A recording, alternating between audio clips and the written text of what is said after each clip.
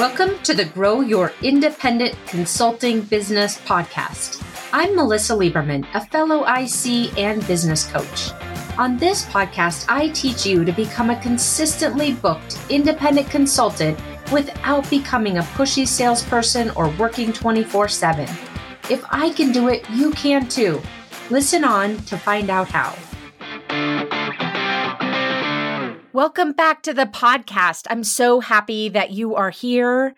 And today we're going to talk about what to avoid, this deal-killing mistake that so many consultants make when selling your consulting services. And I want to make sure that you avoid this deal killer so that you can increase the number of deals in your pipeline, the time to close, and your close rate. And what got me thinking about that this week is my husband was actually trying to sell me something that he wanted to buy for our family. I'll tell you more about it here in a minute. He was having a hard time selling me on this project, this home project. And it made me start thinking about all the times that I use the same approach he was using, even back all the way to my corporate days and how it wasn't working well. And also when I first started my consulting business, and how I see so many other clients making the same mistake as well when they are trying to sell their consulting services. And so I thought about you and wanted to record this episode so that in the event you're making this very common mistake, we identify it for you and course correct so that you can, again, improve the number of deals you've got in your pipeline, improve the quality of the deals you've got in your pipeline, improve your close rates, and ultimately what you're getting paid. All right? That's what we're talking about today. And what we're talking about, this deal-killing mistake, is when you are assuming that a client needs what you want. And this can be actually very blatant sometimes, where you just assume like, oh, people need this thing. And sometimes it can be very subtle. And so what I want to do is dive into this with you and really unpack it so that you can figure out if you're making this mistake, and if you are, what to do about it. So the first thing I really want to touch on, though, is that we hear so many times that know, like, and trust is the key to closing sales. You read it everywhere in books and blogs and probably other podcasts. Like, you need to develop know, like, and trust in order to close sales. And what I want to share with you today is that that's only really half of the equation. And quite frankly, it's a byproduct of what we're going to be talking about today. It's a byproduct of being able to truly understand what the person cares about. And kind of as a result of going down that process, you create the know, like, and trust. So I'm going to dive way deeper into this. I'm just scratching the surface now of what we're talking about, but it's really important because if you think that you just need to develop know, like, and trust, and that's kind of the main goal in your consulting sales process, like so many of us are taught, you're missing this really important key that unlocks your ability to increase your sales rate and land those high quality sought after engagements. So this is the one gap that, again, that I find so often, that I made in the past, that I find almost every client making in some form or fashion, is this assumption that people need what you have. And as a result, you end up killing your deals. So let me tell you a lot more here about what we're talking about. First, we're going to dive into more about what this sales mistake is. And then I'm going to give you 3 stories to illustrate this mistake, including what my husband was trying to sell me on. And then I'll give you an alternative approach, including some specific questions that you can use to figure out why the person should care about what you're selling and not just assume that they should. All right? So with that, let's talk about what is this deal-killing mistake that you're most likely making when you're selling your consulting services. And again, it's you assuming that your client actually needs what you have to offer. And to be honest with you, that anyone needs what you have to offer. They probably need it, but they might not really care about it. And that's what we're talking about today. It's a nuance as you're selling that's really, really important. So I really want to emphasize that and give you some examples so you can understand what I'm talking about here with respect to this mistake. So let's dive into the mistake my husband made. I've made the same mistake with him too, so I'm not picking on him. I think it's such a simple example that I think we can all relate to. So here's the deal. My husband came to me last week, I think it was, and he got a bid for someone to come and redo our home network. I'm a techie person, but I'm not into internet and all of that kind of stuff. So I'll probably say the wrong words, but hopefully you understand what I'm talking about. He came to me and said, I got this bid. It was a lot of money for someone to come in and like replace all of our routers and all of our Wi-Fi hotspots and extenders and all the wiring and stuff like that. And I said, wow, that's a lot of money. What problem are we solving here? And he doesn't really have a problem that he's solving. His answer was, well, we really need to do this. It's 20 years old. Well, yeah, it's 20 years old and probably we should. It would be nice to have like the most modern equipment, the most modern, networking setup that you could have. But what is the real business case here? Just because the equipment is 20 years old doesn't mean that we need to have it. Like, what problem are we solving, or what like imminent or kind of short-term problem are we avoiding? And he really honestly has no answer. He only has the answer of like, honestly, he really wants this. He just wants it. He thinks it might make our internet, our speed go faster, which I honestly am online all day, as is he. We both work from home. There's never a problem with our connectivity. Or if there is, it's extremely rare. So anyway, this is a very, very simple example of just assuming that someone would want the same thing that you think is important, that your consulting buyer has the same priorities and the same things they care about that you do, that they should care about this, that it makes perfect sense that it just needs to be done this way, that this is the way to do it, and therefore they should invest in that. And sometimes you'll find really blatantly making this mistake. I know I have. I'll give you an example here in a second about that. And then other times it comes across more subtly where you're making the assumption that they should care about something because it seems like a given fact when it really isn't. A husband might love the networking thing and the wife doesn't, as a simple personal example, right? So let me give you a business example of what I'm talking about here. So let me just go back to corporate. I was running a professional services organization for my software company, and I wanted to secure some budget for efficiency tools. Thinking back, I think they were professional services automation type tools. And so I created the business case, how much it was going to cost for the software and the implementation, both internal and external resources, all the things, right? And what the return on investment would be, things about efficiency and consistency and client satisfaction. These are things that just seemed like no-brainers to me. If I can make my team more efficient, then I can increase utilization, I can increase capacity. So, the team is operating at a higher level and they're creating consistent results for a client. So multiple clients all get a very consistent experience and results. So all of this seemed like a no-brainer to me, but I missed something very important when I started pitching this business case to the CEO to secure the budget. Because those justifications seemed obvious to me that everyone would agree to them. I could give you the numbers of how capacity and our utilization and all of these things would incrementally improve. But at the end of the day, the CEO wasn't even listening to me. He could care less. While we think this stuff is important, and I did, especially as running that business unit, he could care less about efficiency. He could have cared less about, just be honest, probably client satisfaction till it was time for contract renewal. Just didn't care. I couldn't even get his attention. I missed the mark, right?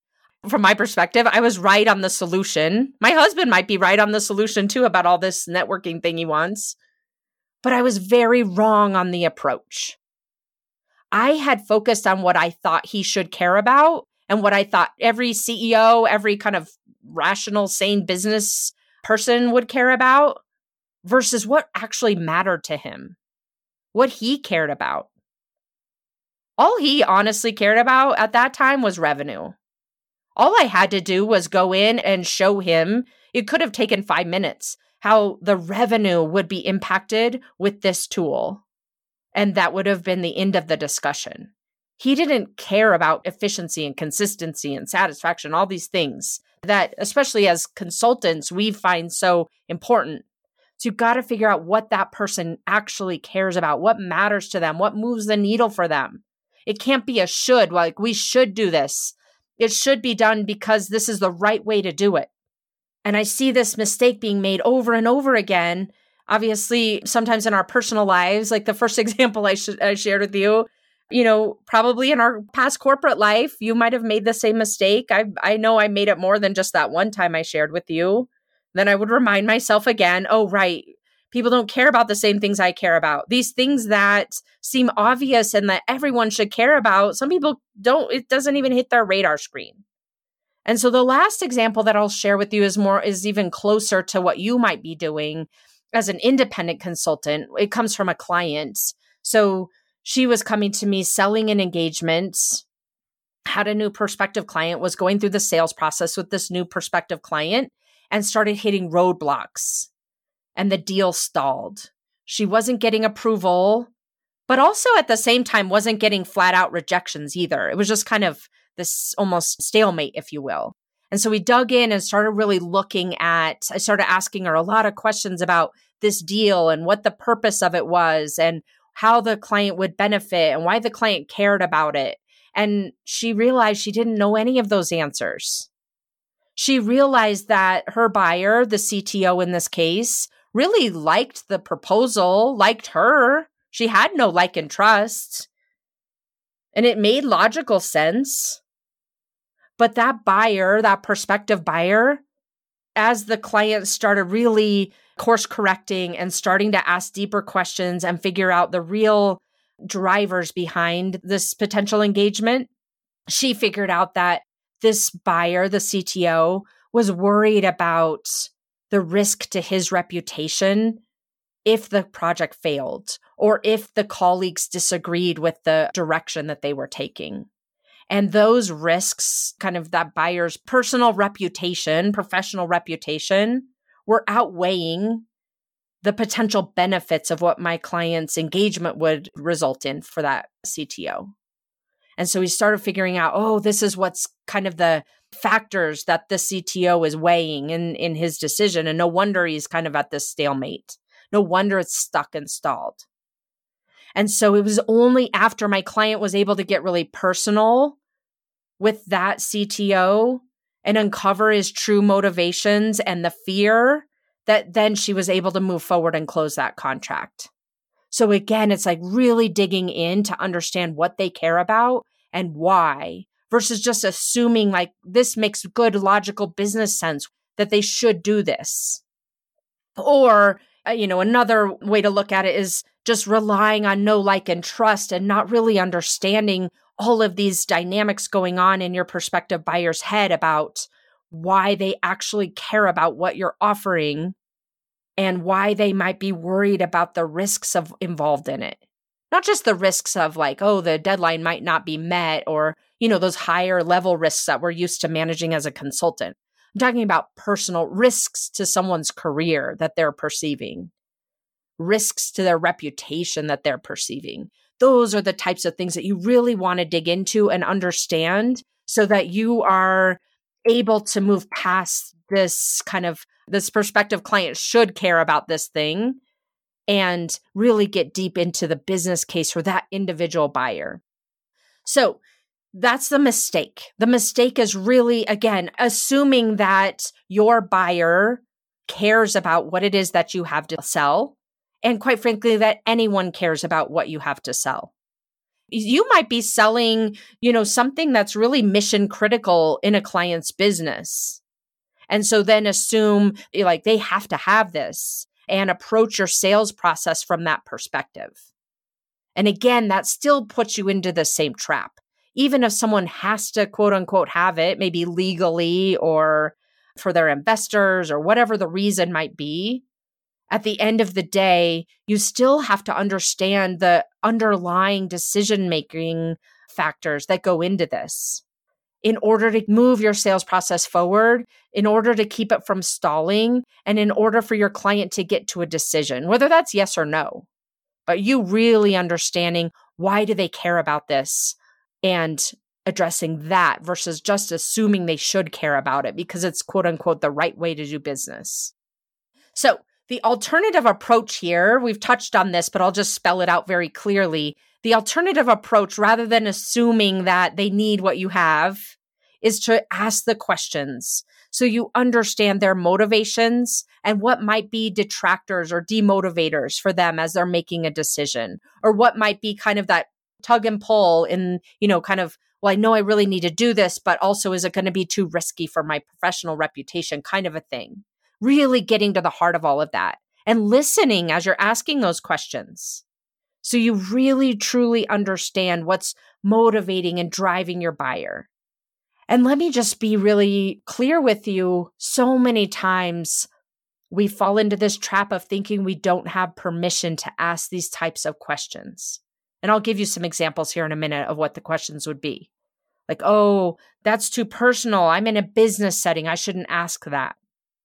You've got to ask these types of questions that I'm going to share with you in order to get underneath the layers and figure out the true business drivers and the true objections that your client might have that is keeping them from either moving forward or at least making a decision.